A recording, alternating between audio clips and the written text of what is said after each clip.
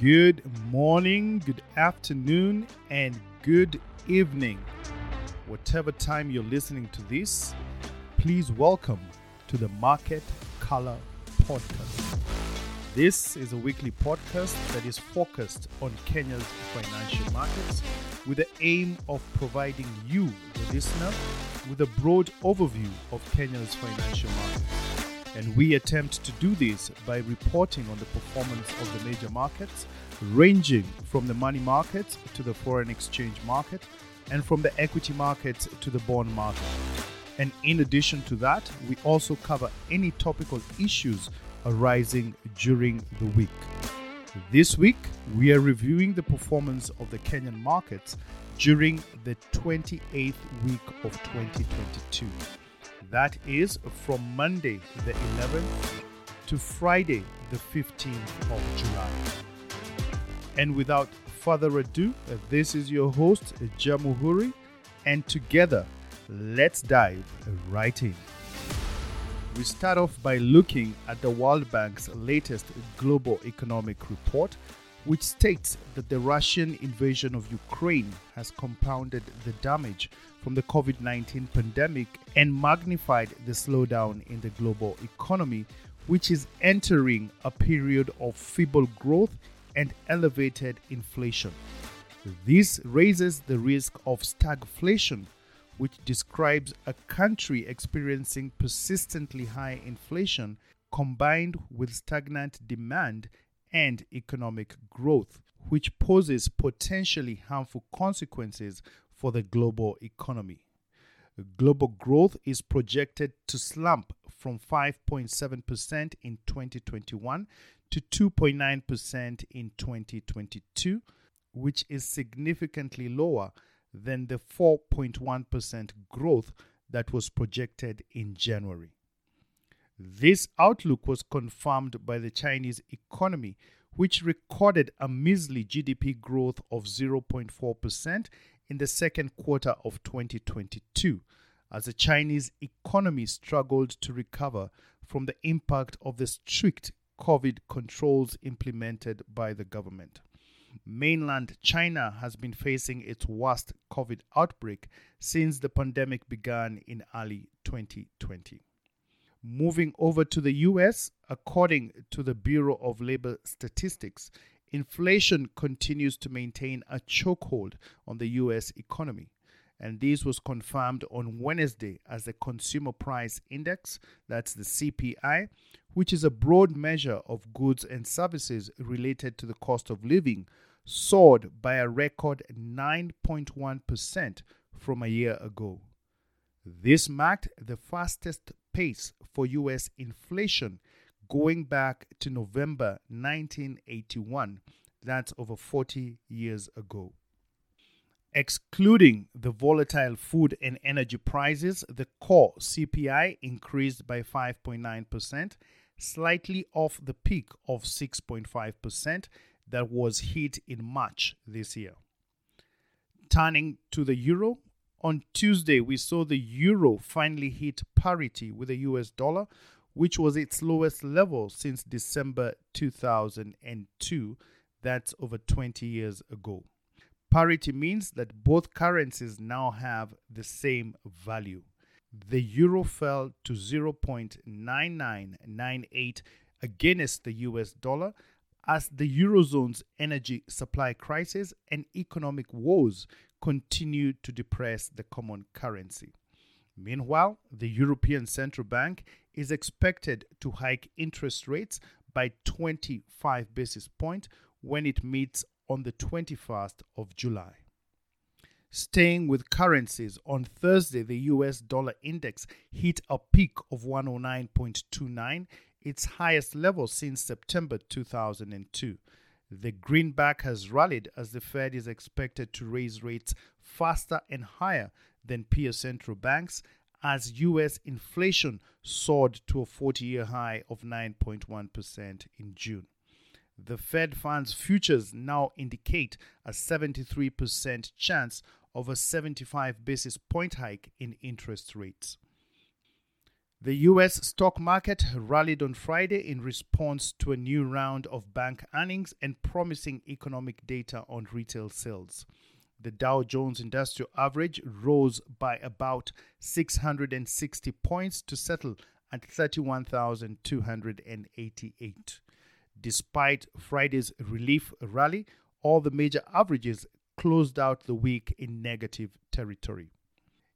In the US bond market, the gap between the 2-year and the 10-year yields shrank on Friday but remained inverted as traders factored in the possibility that the US Fed will hike interest rates by 75 basis points at its next meeting on the 26th and 27th of July, and not by 100 basis points as previously anticipated.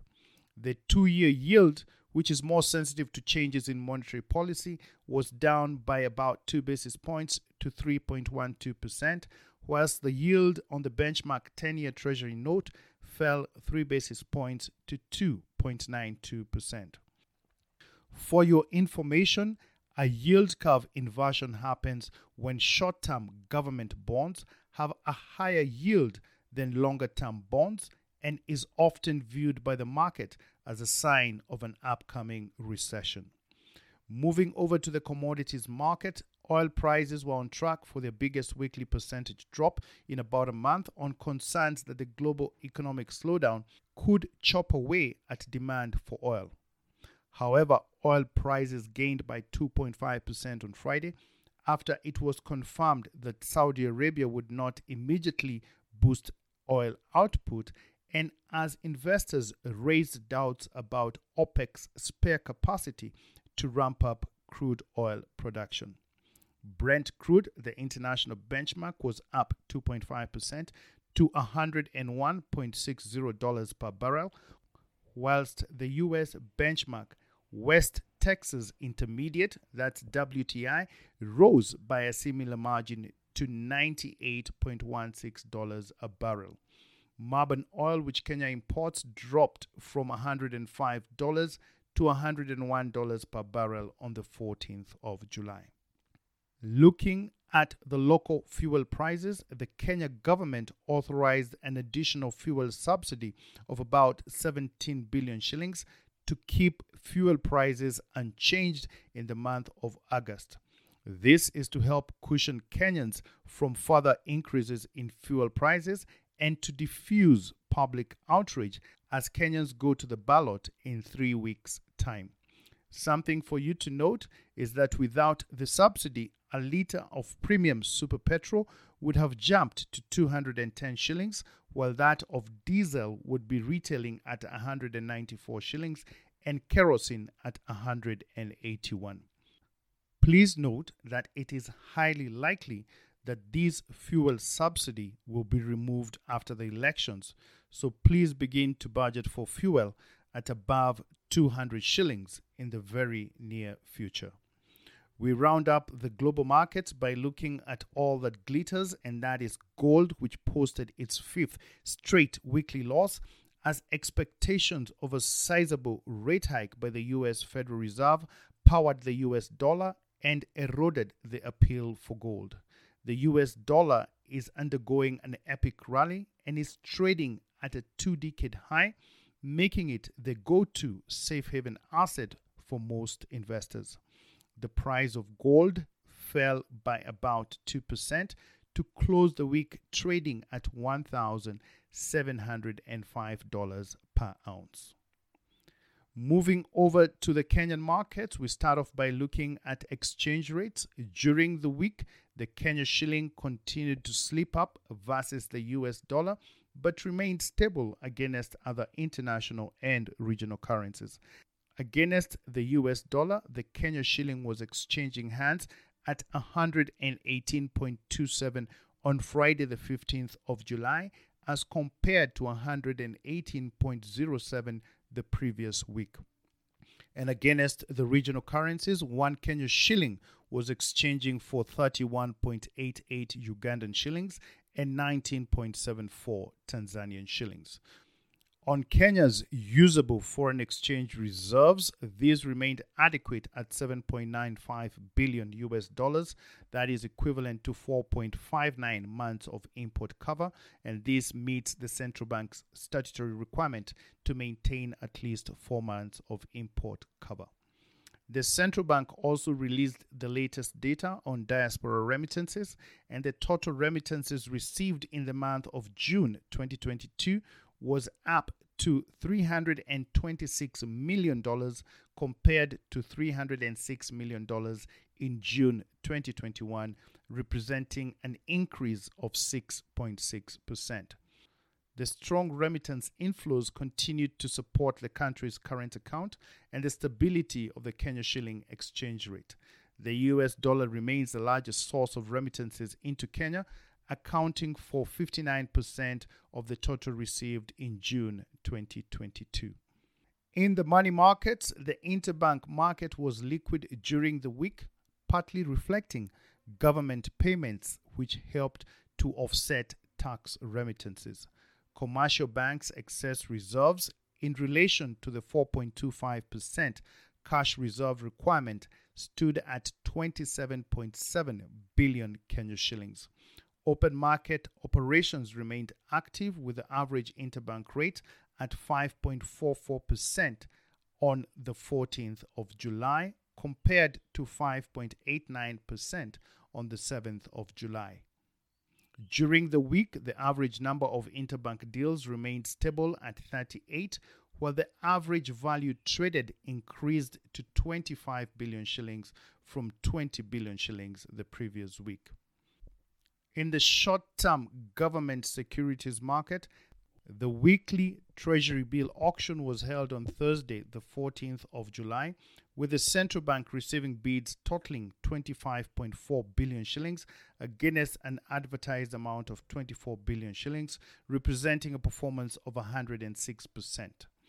Interest rates for all the three Treasury bills increased marginally, with the 91-day rate up by 8.1 basis points to 8.24%. The 182-day rate rose by 5.2 basis points to 9.30%, and the 364-day rate remained unchanged at 9.98%. In the primary bond market, the central bank in its July bond issue has invited bids for two reopened 15-year fixed coupon Treasury bonds whose terms and conditions are as follows. The FXD2/2013 expires in April 2028 and has 5.8 years left to maturity with a coupon at 12%. The FXD2/2018 expires in October 2033 and has 11.3 years left to maturity with a coupon at 12.75%. The central bank is looking to raise 40 billion shillings for budgetary support, and the bond is open for sale until Tuesday, the 19th of July. And the results for the auction will be announced on Thursday, the 21st of July. In the secondary market, bond turnover in the domestic secondary market declined by 38% during the week, and in the international market, the yields on Kenya's Eurobonds rose by an average of 235 basis points. At the Nairobi Securities Exchange, the equities market recorded a mixed performance, with the NASI and the NSE 25 gaining by 5% and 1.5% respectively, while the NSE 20 declined marginally by 0.6%. This means their year-to-date performance remains deep in the red, with the NASI down by about 15%, the NSE 20 lower by 12%, whilst the NSE 25 recorded a decline of 14%. The stock market performance was driven up mainly by Safaricom, which was up significantly by 11%, whilst BAT and Bamburi recorded gains of 2% and 1% respectively. However, these gains were moderated by losses posted mainly by banking stocks such as KCB Group, which declined 4.6%, Cooperative Bank dipped by about 4%, Equity Group was trading lower by 3%, and Absa Bank closed the session about 3% off its opening price. In related news, Safaricom has restructured a total of $400 million worth of short-term credit facilities and converted that into medium-term loans. In the process, Safaricom has converted part of its debt into local currency to ease the pressure on cash flows and to reduce the market risk arising from borrowing in foreign currency. Safaricom had borrowed the funds to facilitate the payment for a telecoms license in Ethiopia. The restructuring of the facility will save the telco from a potential repayment headache at a time when the Kenya shilling is continuously weakening against the US dollar. And this was as reported by the so-called pink newspaper, the Business Daily. And on the regional front, the Democratic Republic of Congo, the DRC, on Monday officially became a member of the East African Community. The entry of the DRC brings with it a population of about 92 million people, increasing the population of the East African Community to about 300 million people with a gross domestic product of $250 billion US dollars. And on that note, we come to the end of this week's podcast. Thank you for listening to the Market Color podcast. We hope that you found it to be useful and informative. And if so, please share it with a friend and help to spread the word around. We really do appreciate your assistance. And if you have any ideas or feedback on how we can improve this podcast, please feel free to reach me on the following contacts. On email at jamuhuri@gmail.com. Jamuhuri spelled Jamuhuri, and on Twitter at jamuhurig, and on Instagram at jamu_huri, and on Facebook at jamuhuri.gachoroba, Gachoroba spelled GACHOROBA. Once again, thank you for downloading and listening to the Market Color podcast. I look forward to interacting with you again next week. And until then, take care of yourself, do all the good that you can, and God bless you.